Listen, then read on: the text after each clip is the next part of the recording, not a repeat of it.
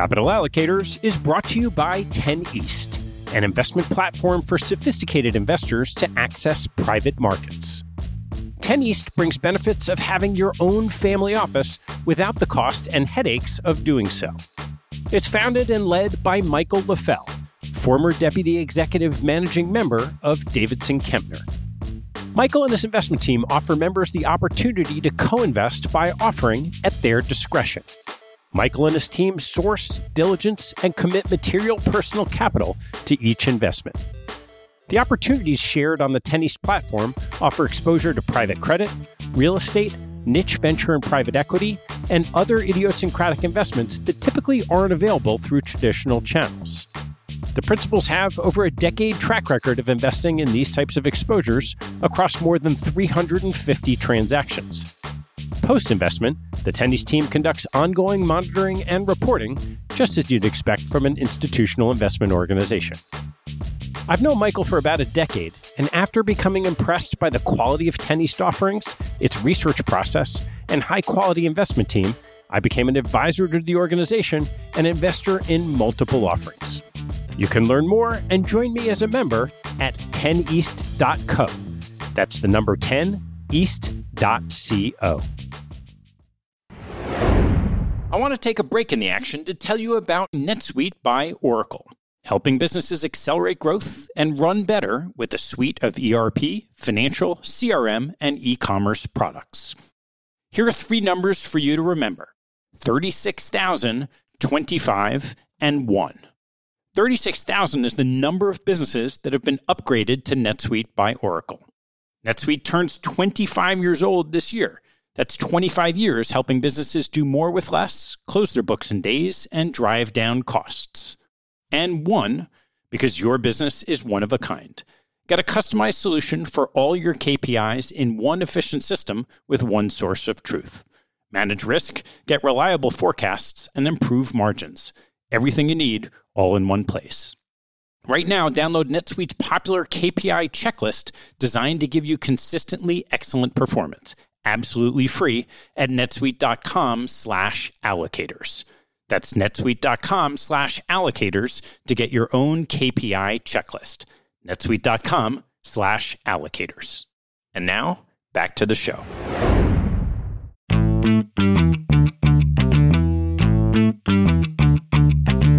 Hello, I'm Ted Seides, and this is Capital Allocators. This show is an open exploration of the people and process behind capital allocation. Through conversations with leaders in the money game, we learn how these holders of the keys to the kingdom allocate their time and their capital. You can keep up to date by visiting capitalallocatorspodcast.com.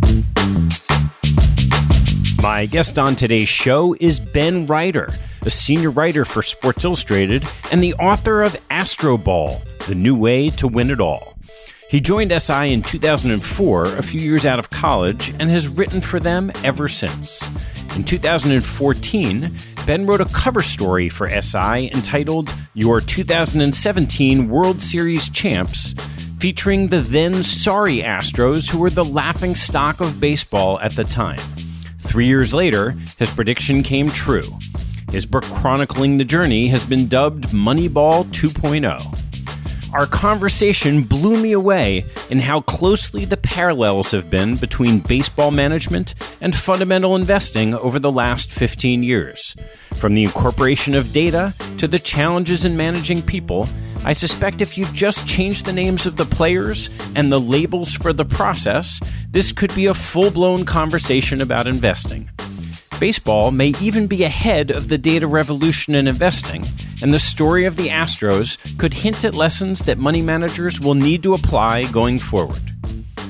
This week, when getting ready to listen to this episode, why not put on your favorite team's baseball cap and wear it proudly to the office? When your colleagues ask what you're doing, just respond, "I'm bringing positive energy to our team," like I heard worked for the Astros last year on the Capital Allocators podcast. You should have a listen. Thanks for spreading the word. Please enjoy my conversation with Ben Reiter. Ben, thanks for joining me. Thanks for having me. This is going to be a blast. I've been looking forward to it. Everyone who listens knows I'm a baseball fan. So why don't we start with how you got to where you are today? Sure. Well, I went to Yale for college. I did a lot of writing there. I took a class as a senior, kind of advanced nonfiction writing class with this guy named Fred Strebe, who really knows what he's doing and can get kids inspired about this sort of pursuit. After that, I really thought, hey, I want to write somewhere, something. I liked sports. I didn't necessarily know it would be sports. Went to graduate school over in Cambridge, England, in international relations. So came back here to the States, got an internship at the Village Voice, working for this guy named Wayne Barrett, who's this classic, crusty old New York investigative journalist. Wayne believed that the axis of New York evil was Al Sharpton, Rudy Giuliani, and Donald Trump. And in fact, wrote books about the latter two. I mean, really, when Trump was running for president, people from all over the country would flock to Wayne's house in Brooklyn because he knew everything about this guy. He knew everything. Wayne got very ill and actually died the day before Donald Trump was inaugurated. So he didn't leave to see that. But that was incredible training as far as any type of journalism, as far as digging and being relentless about who you call and, never stopping trying to get the story. Still, it's hard to get a job. I kind of sent resumes around, met everybody I could. Finally, I got an offer from Sports Illustrated to come in as a fact checker, entry-level researcher on a temporary basis. So yeah, man, I jumped at it. It's Sports Illustrated. I like sports. I wanted to write. It made sense. And, that was 2004, and now it's 2018. So it seems like it's been a good place for me. How did you come about writing this book? It really started in 2014. I was drawn to the story, the Astro story, by the same thing that everybody else was drawn by, which is that they were just so unbelievably, historically, ludicrously bad, right? Like total train wreck, worst team over a 3-year stretch since the expansion Mets, not nearly as lovable as the lovable lose. It just seemed like a total disaster, dumpster fire almost down in Houston. But I knew something else. I didn't know them well, but I knew that the guys who were running the front office, particularly Jeff Luhnow, had a lot of success in St. Louis in overhauling that scouting department. Some say that by some metrics, he was the best scouting director in the 7 years he was there, of any scouting director, as far as picks he made that turned into big leaguers. There's a count of that. So I wanted to see how it added up. How does a guy who seems to know what he's doing oversee such a terrible team? And what is the big idea here? Is there even a big idea here? Well, I didn't think I would write any sort of story about such a team unless we got some sort of unusual access to it, unless they kind of let us in to what they were doing, let us into their front office to a degree that most wouldn't. So it took about a year of negotiations. The only thing I promised them was I'm going to come in, I'm going to be open-minded. I don't have an agenda. Like, I'm not one of these people who's been killing you from afar. I just want to see what you're up to. And that was attractive to them at that point because they were getting killed everywhere, just to maybe show a little bit of what they were doing. So I went in there for a few days. I sat in their draft room. I sat in their draft meeting right next to Nolan Ryan and Craig Biggio and guys like that. And I came away thinking this is not a team that's run cynically or ineptly or an organization that has no idea what it's doing. It's an organization that has a very strong idea of just what it's doing. And its plan was one that was new to me, and I thought it was pretty intriguing. So what was that plan at the time? The plan is strangely almost exactly, at least from a larger scale, what they ended up doing. Yes, they had the most advanced analytics department I'd certainly ever been around. I'm sure it remains up there with any in baseball, probably any in, many industries, right? They have a team of PhDs and people from all sorts of disciplines who operate in the nerd cave is what they've called it, right? This dark room. I actually didn't go in the nerd cave. I stood outside the nerd cave. It's very dark, a lot of blinking lights in there.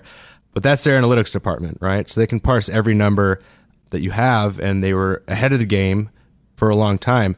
The part that was really intriguing to me, though, was that they weren't just parsing performance data. This is beyond Moneyball stuff. Everybody knew by now that, OBP is better than batting average, things like that. But there's a lot more data to handle, and they were doing it. But they were bringing in source of information that had been kind of overlooked recently, especially in sports, which was information that comes from humans, human observation, human gut, human instinct. After Moneyball, we were taught to think that numbers are far superior to describe almost any situation than human intuition, because humans are biased, humans are flawed, can't be trusted. The Astros recognize that humans can detect things, especially in players, that numbers can't describe, that there aren't numbers for. And the trick is to properly process those observations and incorporate them with the performance data to kind of get the best out of both man and machine. What were some examples of that? For example, scouts, right? Scouts have long graded players on a 20 to 80 scale. 80 being, super Hall of Famer, 20 being probably me, right? Like no skills whatsoever.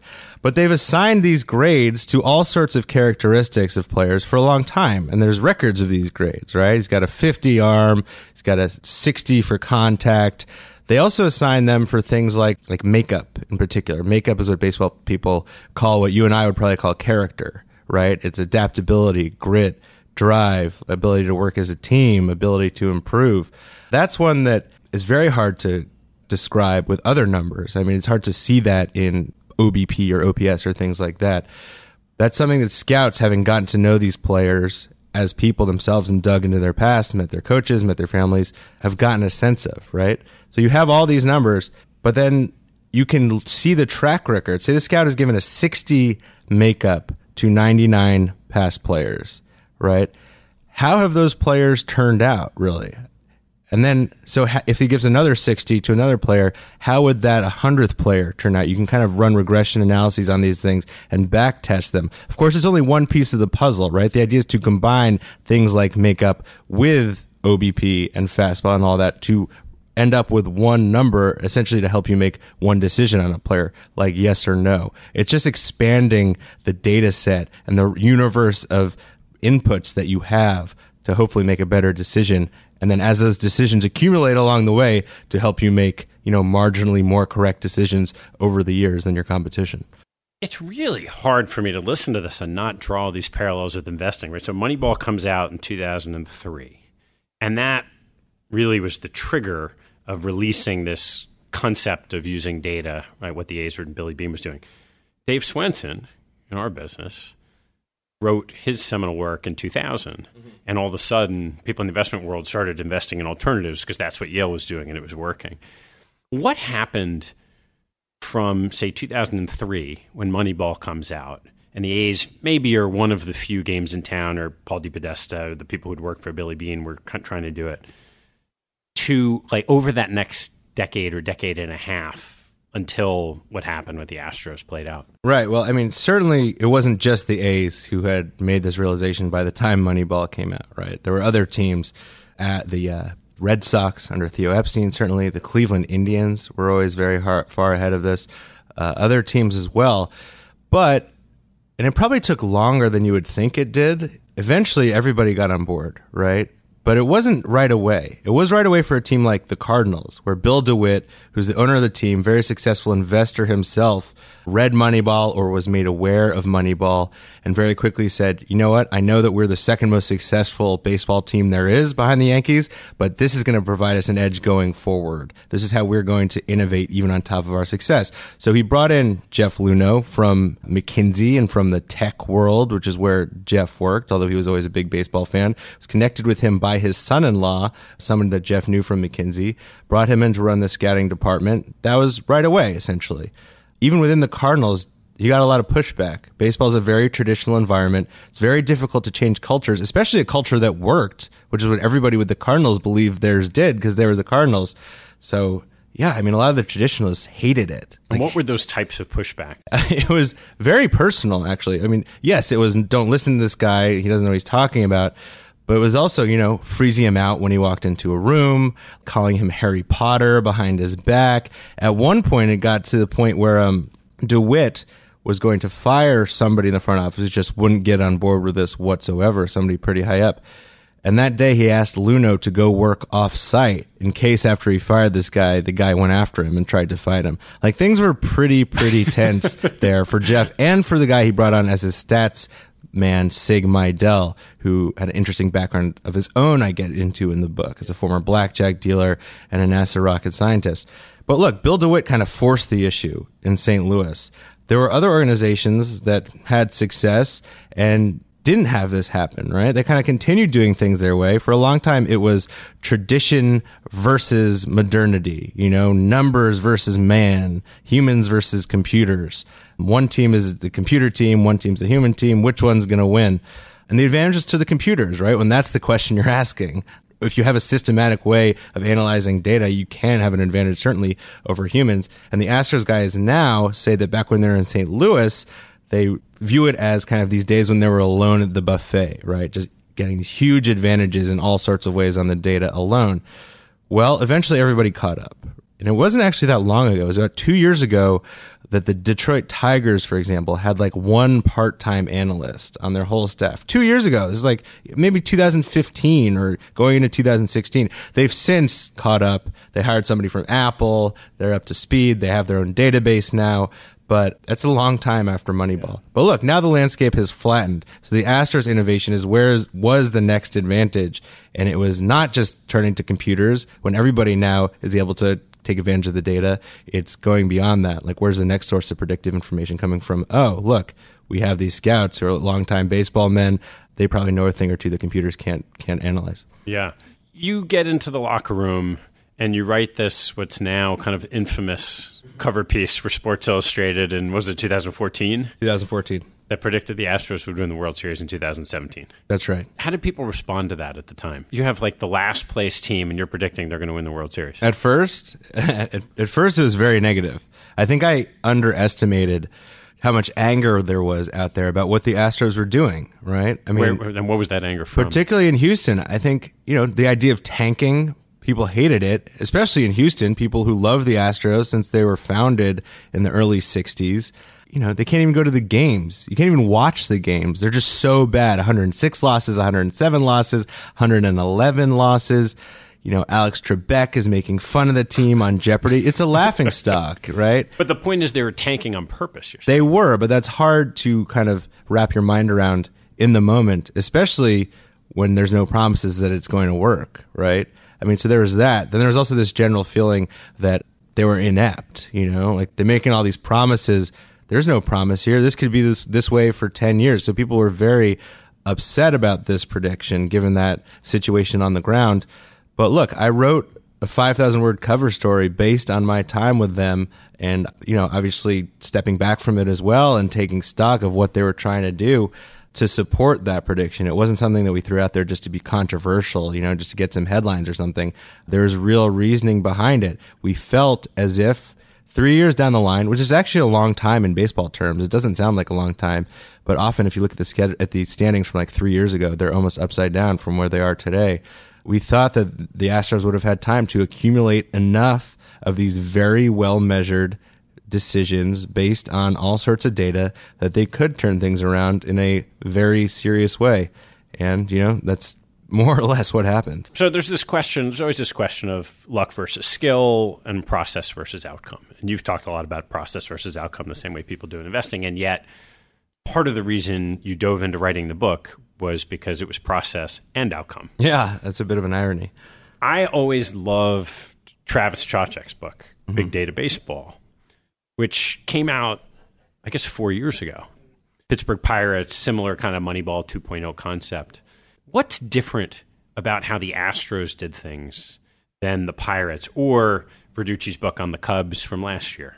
I think it's really the purity and the depth to which they went to apply these ideas, first of all. I mean, part of the reason people were so mad about it was because it was so extreme, and I think people thought it was arrogant, right? They're often accused of being arrogant, but they had such a confidence in their system that they kind of went far beyond what almost any other team, what almost any other fan base, what almost any other owner would stomach, which I think was one of the reasons that they had such great results, results that the Pirates never quite attained.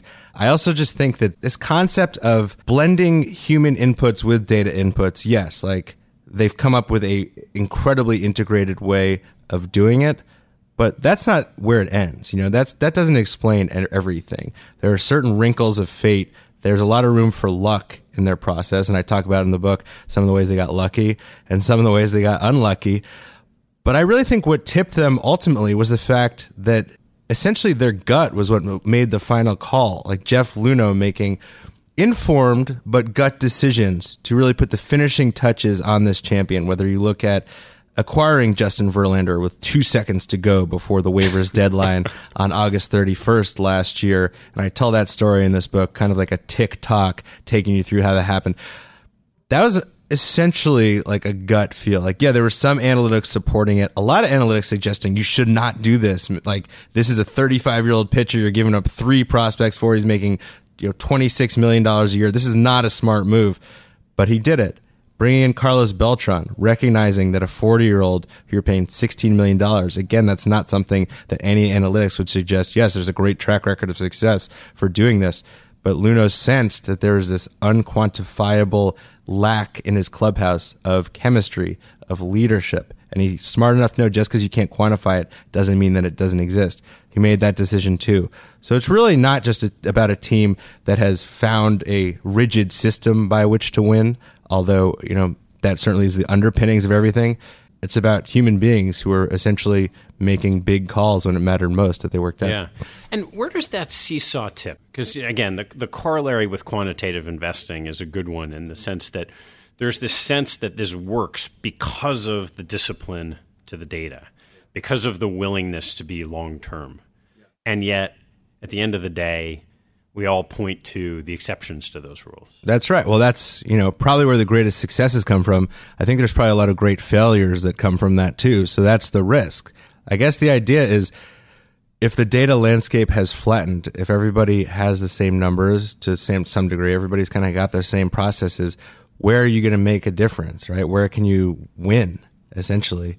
And a lot of that comes down to what you can't quantify. It comes down to your gut. But certainly that's where a lot of risk comes in too, because when you depart from these models, you're introducing a great deal of volatility. And as you know, in your line of work, volatility can work both ways. Yeah. I'd love to dive into some of the aspects of the book. So let's start with talking about tanking.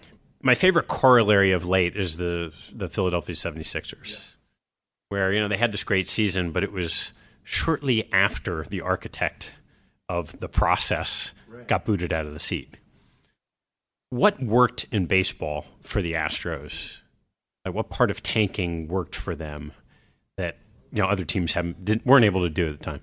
I think it might work. It worked for the Sixers eventually, right? Who knows? But it still might work for the Cleveland Browns.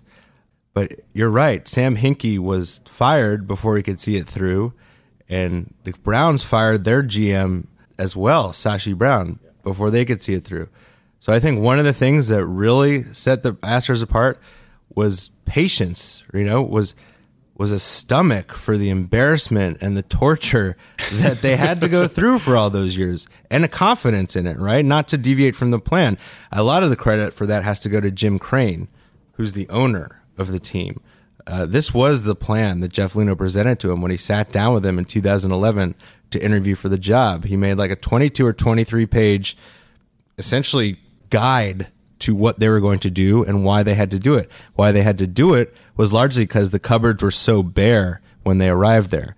They had the worst major league team with like very few assets whatsoever, and they had recently been ranked as the worst minor league team. Obviously, there were a few minor league system, I should say. Obviously, there were a few pieces who would develop into something: George Springer, Dallas Keuchel, Jose Altuve, but they didn't have anything there either. They're coming into a franchise with no assets. So what do?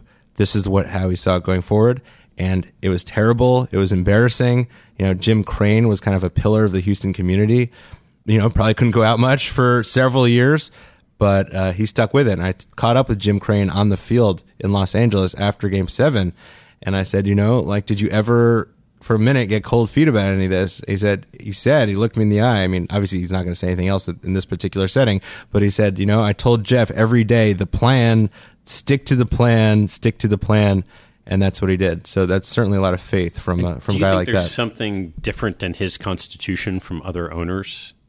I think there could be, yeah. I'm not sure I know enough about, I know something about Jimmy Haslam of the Browns, but I don't know enough about maybe some of the other owners. But look, he is somebody who arrived in Houston in a U-Haul from college, his first company called Eagle Logistics. There were 2 employees, receptionist and himself, right? So he built this business of his into, one that a Fortune 1000 business, shipping and logistics. Now he's got a whole portfolio of them. So he certainly has patience. And also being in that business, he kind of understands the power of data and things like that to make a real difference. You mentioned fan pressure, media pressure. You said, what are the other pressures that an owner would face in being a team like the Mets are this year? Well, the Mets aren't bad on purpose, right? Unfortunately. No. But certainly there was probably pressure from around the league because of what he was doing. Maybe not the other owners. They tend to act as a club, as we know, more or less. But yeah, fighting off the union and media who were kind of ripping him for running a payroll that was under $30 million at one point, like embarrassingly low. His argument would be we're saving for the future when we're not going to waste money on a team that's going to lose anyway. We're going to pay money to a team that's going to win. And to his credit, that's what he's done. I mean, the payroll has, it's still around the league median, but there's room to grow, and it certainly will have to grow as a lot of these young stars as it comes time for them to get paid. But yeah, I mean, there's pressure from everywhere. There's social pressure. There's business pressure. No one's coming to the park. I don't know if you're losing money because the payrolls are so low, but you're certainly not making a lot of it either. And how about scouting? So you talk a lot about in the book about Carlos Correa and that process. What did the Astros do to improve effectively their R&D? Yeah, well, Carlos Correa in some ways is the central decision that they made. This book, Astro Ball, is really about 9 of the key decisions that they made along the way, of the many thousands that took them from cellar dweller to champion. Correa is in some ways the key one. This was their first number 1 overall draft pick in 2012. They didn't want to blow it, and they picked somebody who nobody saw coming as the number 1 pick. By the time of the draft, Correa was maybe top 10. Some teams had him as high as 6. There's a long distance between 6 and 1, but they picked him 1. He wasn't regarded that highly in large measure because of the track record, not of himself, but because of players who were coming from Puerto Rico recently like he was. We think of Puerto Rico as this baseball hotbed. Roberto Clemente, Edgar Martinez, Pudge Rodriguez. For a long time, there was no talent really coming off the island whatsoever. And here you have a high schooler, 17-year-old, coming from this place where he doesn't have very good competition, where nobody else has come and had any success, who's whatever performance data you have on him is definitely unreliable. I mean, high school data is unreliable anyway for them, but coming from Puerto Rico is just like, who knows? So that was really a scouting call. And it was a scouting call of following him for years and years. And also, sitting down. Jeff Luhnow is bilingual. He grew up in Mexico, although he's American. He sat down with Correa's parents and spent time with them and spoke with them and learned about how Correa, every day of his childhood, spent 2 hours with his dad practicing baseball, no matter what. It was usually the kid pulling the dad out to the diamond. Learned about how when he was 8 years old, he requested that his parents send him to a bilingual school because he would watch on TV and see how the Spanish-speaking players looked awkward and uncomfortable when they were giving their post-game interviews through a translator. And he said, when I'm a baseball star, I want to be able to give mine in English. This is when he's 8. To Luhnow, these are the sort of unquantifiable, like grit, drive, growth mindset type of things that they look for. So the scouting side of things really tipped that away from somebody like Byron Buxton, who was, probably consensus number 1 that year, towards a surprise pick Correa. And what do you know? Like 3 years later, he comes into the big leagues at 20 and is the best shortstop in the league. Yeah. What were some of those other key decisions? There's a lot of them, really. Like one of them is, how do you determine who you're going to keep? Okay, like we've said that the organization was empty, more or less. The cupboards were dry. You come in, you have 300 players under contract, all the way down from, big leagues to AAA, AA, single A, rookie ball, Dominican. Surely there have to be some players who you're going to hang on to. You're not going to just burn the whole house down. But how do you decide? And how they decided in large measure was, again, looking for this growth mindset, looking for players who had the personal traits that would allow them to become more than it seemed that they could become. A 5'5" second baseman, slap hitting guy who got $15,000 to sign out of Venezuela only after 7 teams had passed on him. No, the Astros did not predict when they came in that Jose Altuve would become the MVP of the American League at that height. But yes, they certainly identified in him some traits, perhaps coming in part from the fact that he was that size and nothing had ever come easy to him in his whole life, at least athletically. They identified traits that said, this is a guy, maybe he'll be like a slap-hitting middle infield type, but this is a guy we want to keep. How much of ultimately winning the playoffs, the World Series, ends up being luck? Well, ultimately, right? I mean, look, the fact is the playoffs in baseball, there's a lot of luck to begin with. Because even a best-of-7 series, any team can beat any team in a best-of-7 series. It's not like the NBA, right, where, I don't know, the Pelicans, or I guess they're pretty good now, the Mavericks this year are not going to beat the Warriors this year in a 7-game series. You could play those 1,000 times, the Warriors would win every time.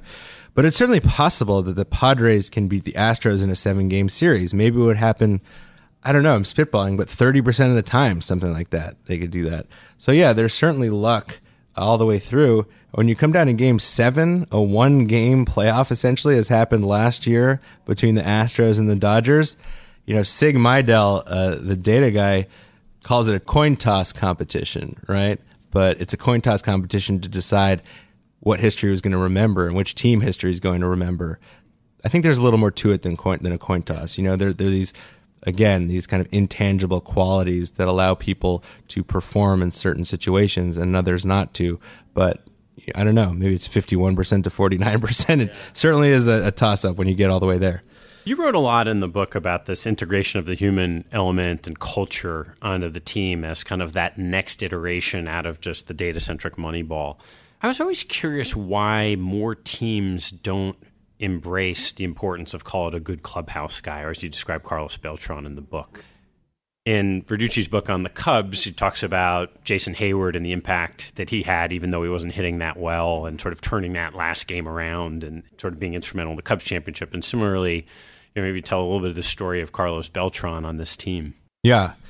Well, I mean, Theo Epstein is another one who does recognize this, right? Because beyond Hayward, he also, David Ross. There's actually an academic study that I cite in the book called the David Ross, or maybe it's called In Search of David. I think it's called the David Ross effect, actually. This is a guy who hits, it's like a 230 hitting backup catcher. But this is somebody that Theo wants on his teams. You know, he's on the Red Sox, he's on the Cubs for a reason. Same thing with a guy like Kyle Schwarber, who a lot of people think Theo is overly fond of. Well, there's a reason for it. And yeah, I think the reason that a lot of teams have trouble investing in this is because it's hard to know what it looks like, sort of. It's at least hard to define what it looks like. Okay, like you kind of get a sense of certain guys who keep things together, keep things positive, are devoted to helping, especially younger players, improve every day. But it's hard to like put a number on it. Like, how much are we paying for this? How much is it really worth? Stuff like that. And it's hard for the Astros to do that too. But especially after they kind of got good faster than they thought they would in 2015 and made the ALDS and then lost to the Royals, who had this extra quality, this kind of relentlessness. And everybody could see it, even though, I don't know, a lot of statistically minded people would kind of scoff at it. But I think one of Jeff Luhnow's strengths was that he realized that it was real and that it was worth trying to find and invest in, even if you didn't know exactly what you were looking for. Well, he did determine that, he thought Carlos Beltran could still hit a lot of home runs at 40, which he actually didn't, but he signed him for another reason, because there are a lot of guys who could hit home runs on the free agent market. There was only one guy who was 40, 9-time All-Star, known as a great clubhouse guy wherever he'd been, experienced virtually everything you could on a baseball field. That's why he brought in Carlos Beltran. And as I write in the book, I mean, in all sorts of real, if immeasurable ways, he, really made that club come together, whether it's bridging the gap between Spanish-speaking players and English-speaking players, teaching guys like Carlos Correa how to read pitchers on a pitch-to-pitch basis. Correa attributes 7 of his 24 home runs last year directly to Beltran, like things he showed him about tendencies that pitchers were following and stuff like that. And then in the World Series, even though he didn't get a hit, I don't know how much you want to get into it, but he played a very major behind-the-scenes role as well. We can save some of that for people to read the book, but it's an incredible story. And so we might as well tip it a little bit just so I can ask the question. Yeah, go for it. Beltran reads Yu Darvish's pitches or certain pitches and then lets the rest of the team know. How common is that in baseball? I think it's pretty common, although probably not on a stage like that, and it certainly takes a certain type of guy who's been doing it long enough and is attentive enough to be able to read. It's called when pitchers are tipping their pitches.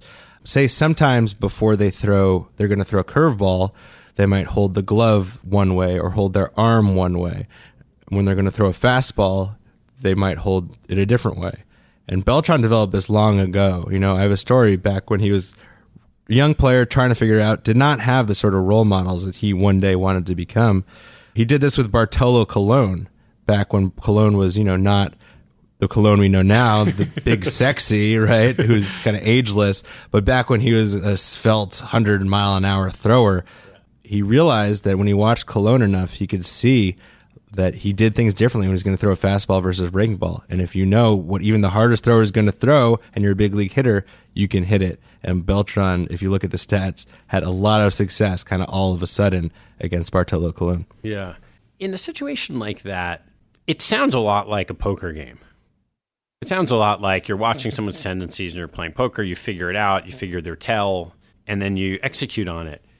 In this situation, it seems strange in reading it that wouldn't get exposed until the World Series. Well, sometimes, things are always changing. Things are always in flux. Like maybe a pitcher does not do this for a long time, then all of a sudden he starts doing it. Or maybe it's so small that it takes a real expert poker player like Carlos Beltran to even see it.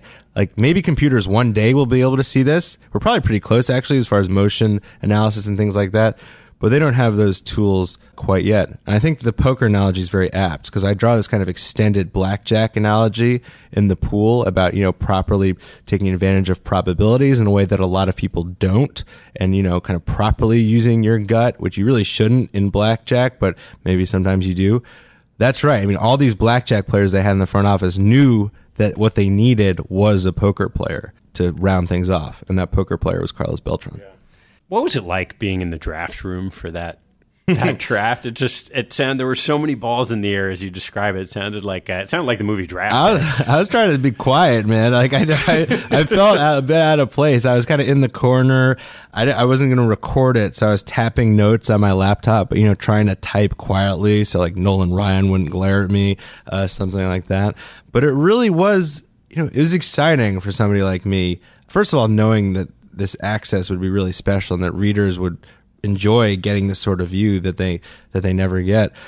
But also knowing that, I've been interested in what goes on in those rooms for a long time. And I'd asked a lot of teams over the years, like, can I just come fly on the wall, just for a little bit, just see what the room is like?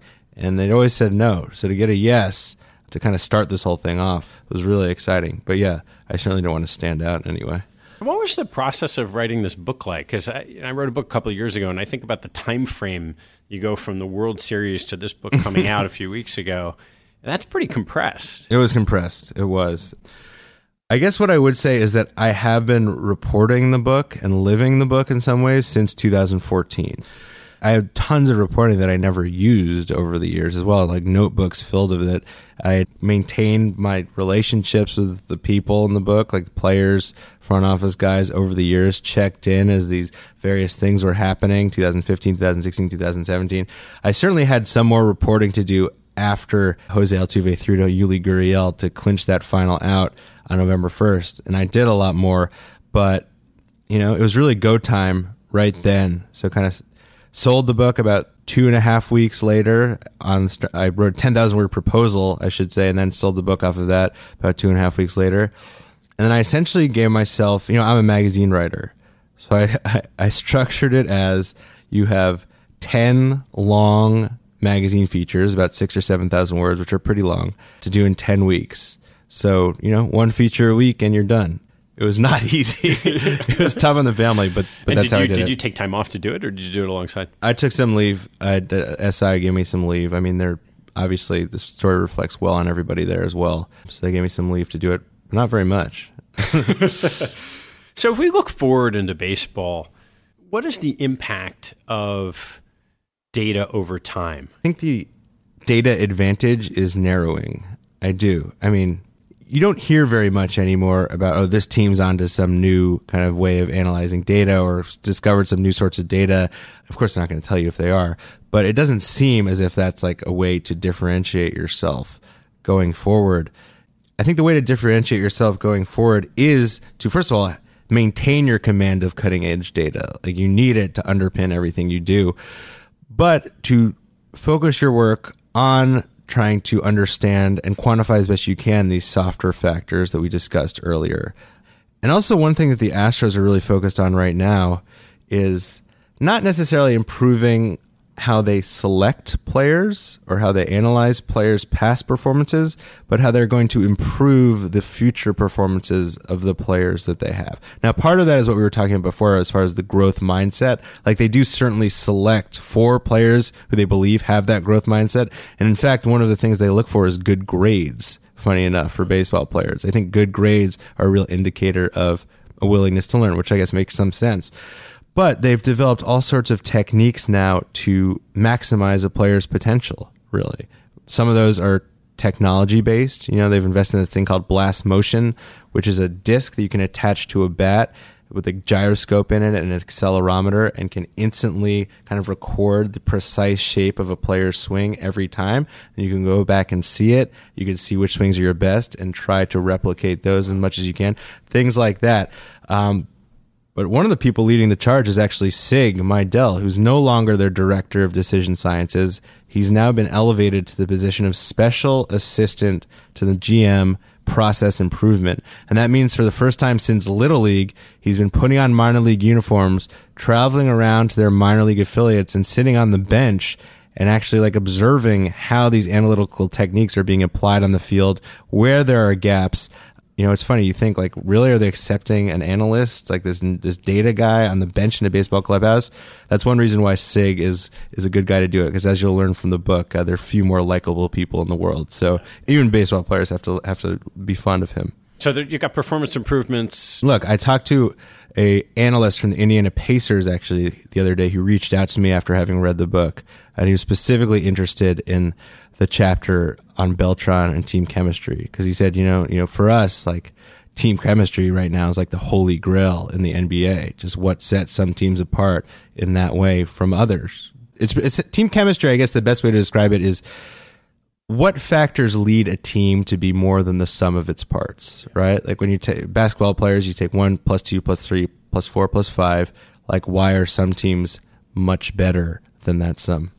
What do you think the future of baseball is? I have young kids who find baseball too boring to watch. Mm-hmm. And it seems like in the last couple of years, the more you have infield shifts, the more it becomes a game of home runs and strikeouts. Mm-hmm. Maybe I'm just biased because I watch the Yankees. No, you're right. But it seems like attendance is down. And the parallels in my world with like active and passive management are almost like uncanny. Mm-hmm. It's this paradox of skill that Michael Mauboussin talks about, that because both sides are getting better and better and better, they're just hard to differentiate. What happens to baseball? I'm somebody who thinks that reports of baseball's demise are kind of exaggerated. It is a different sort of business from the NFL and the NBA, to which it's always compared. It's a much more local business. It's a much more like steady business.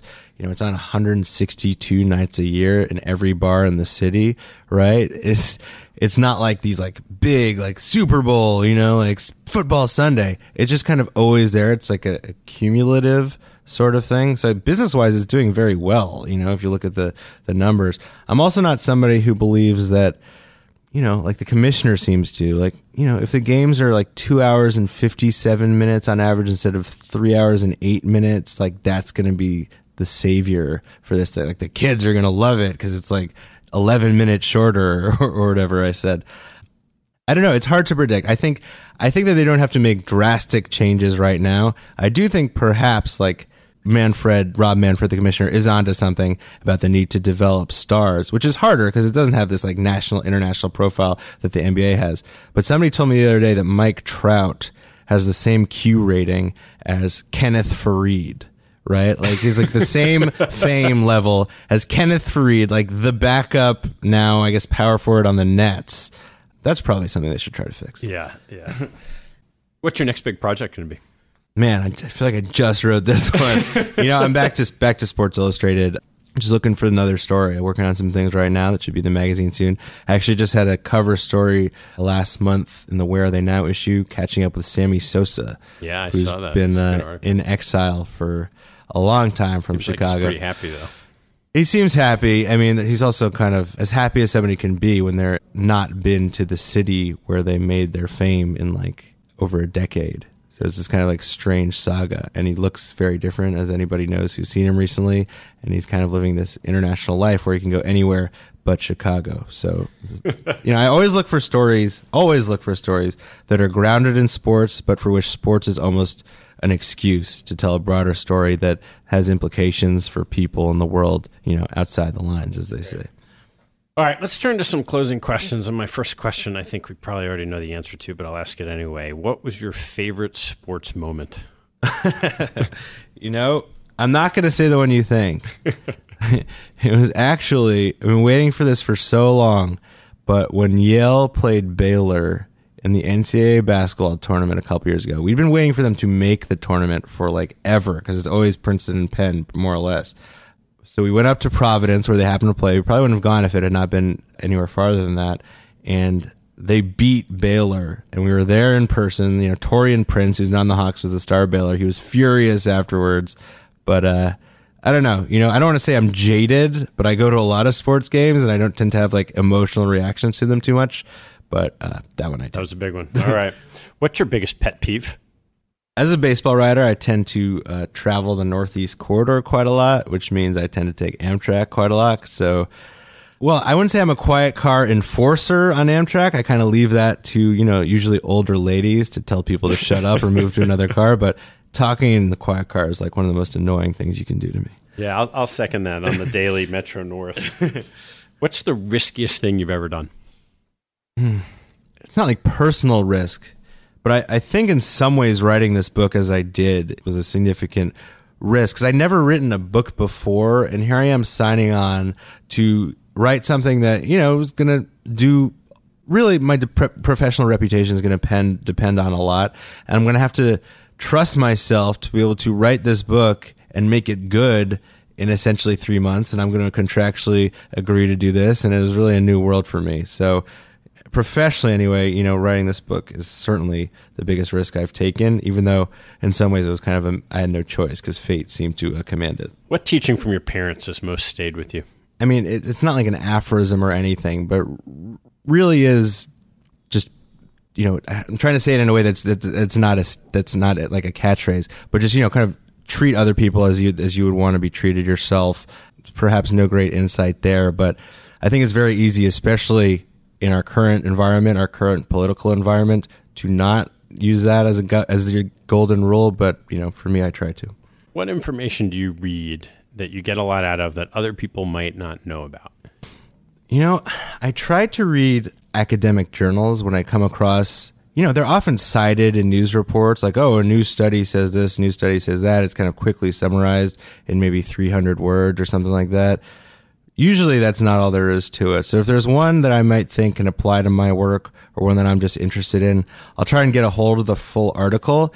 And it is true, they're hard to find. You can't find them on the internet. You usually have to subscribe to journals that are very expensive, unless you happen to be a member of a university or something and have that access. But what I found is if you just email the professors, a lot of times they'll send it to you and they'll talk to you about it, because they're interested that somebody's interested in their work who is not in their usual field. So that's actually in the Beltran chapter. I cite this study that these organizational psychologists did on organizational chemistry and things like that. And I established a correspondence with them. They sent me a lot of their work, and we went from there. So that was pretty cool. That's great. All right, last one. What life lesson have you learned that you wish you knew a lot earlier in your life? It's funny. I swear I'm not trying to bring this full circle or be cheesy, but it is from the Astros, and I applied it to writing the book, and it is applying process over outcome, or focusing on process over outcome. I think a lot of us, Ted, as we grow up, are maybe overly achievement focused, focused on the grade that's going to come at the end of the course, or even how much money we're going to make at the end of the year. I know I probably was to some degree, at least the grade thing. I'm a journalist, so maybe not the latter.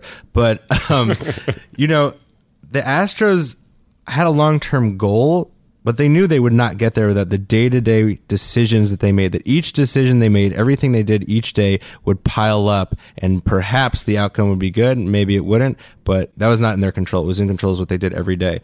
So when I was writing this book, that's what I focused on. I didn't think about, the hardcover is going to feel so great when I hold it in my hands. It's going to be fun doing all these book events, although it certainly has been. I just thought, I gave myself a goal of 1,300 words each day. I'm going to make these 1,300 words as good as I possibly can, and then I'm going to move on to the next day. And that's kind of what the Astros did. So I have to give them credit for inspiring my process in that way as well. Well, Ben, I picked this book up a couple of weekends ago and pretty much read it cover to cover, which doesn't happen that much. So it's a fantastic read. It's great storytelling, a lot of great lessons. I just want to thank you for taking the time. Thanks for having me, Ted. Hey, before you take off, I've started sending out a monthly email that shares a small selection of what caught my eye over the month. I get a lot of emails like this, and I'm sure you do too, so I'm only going to send no more than a handful of the very best things that caught my eye. If you'd like to receive that email, hop on my website at capitalallocatorspodcast.com and join the mailing list.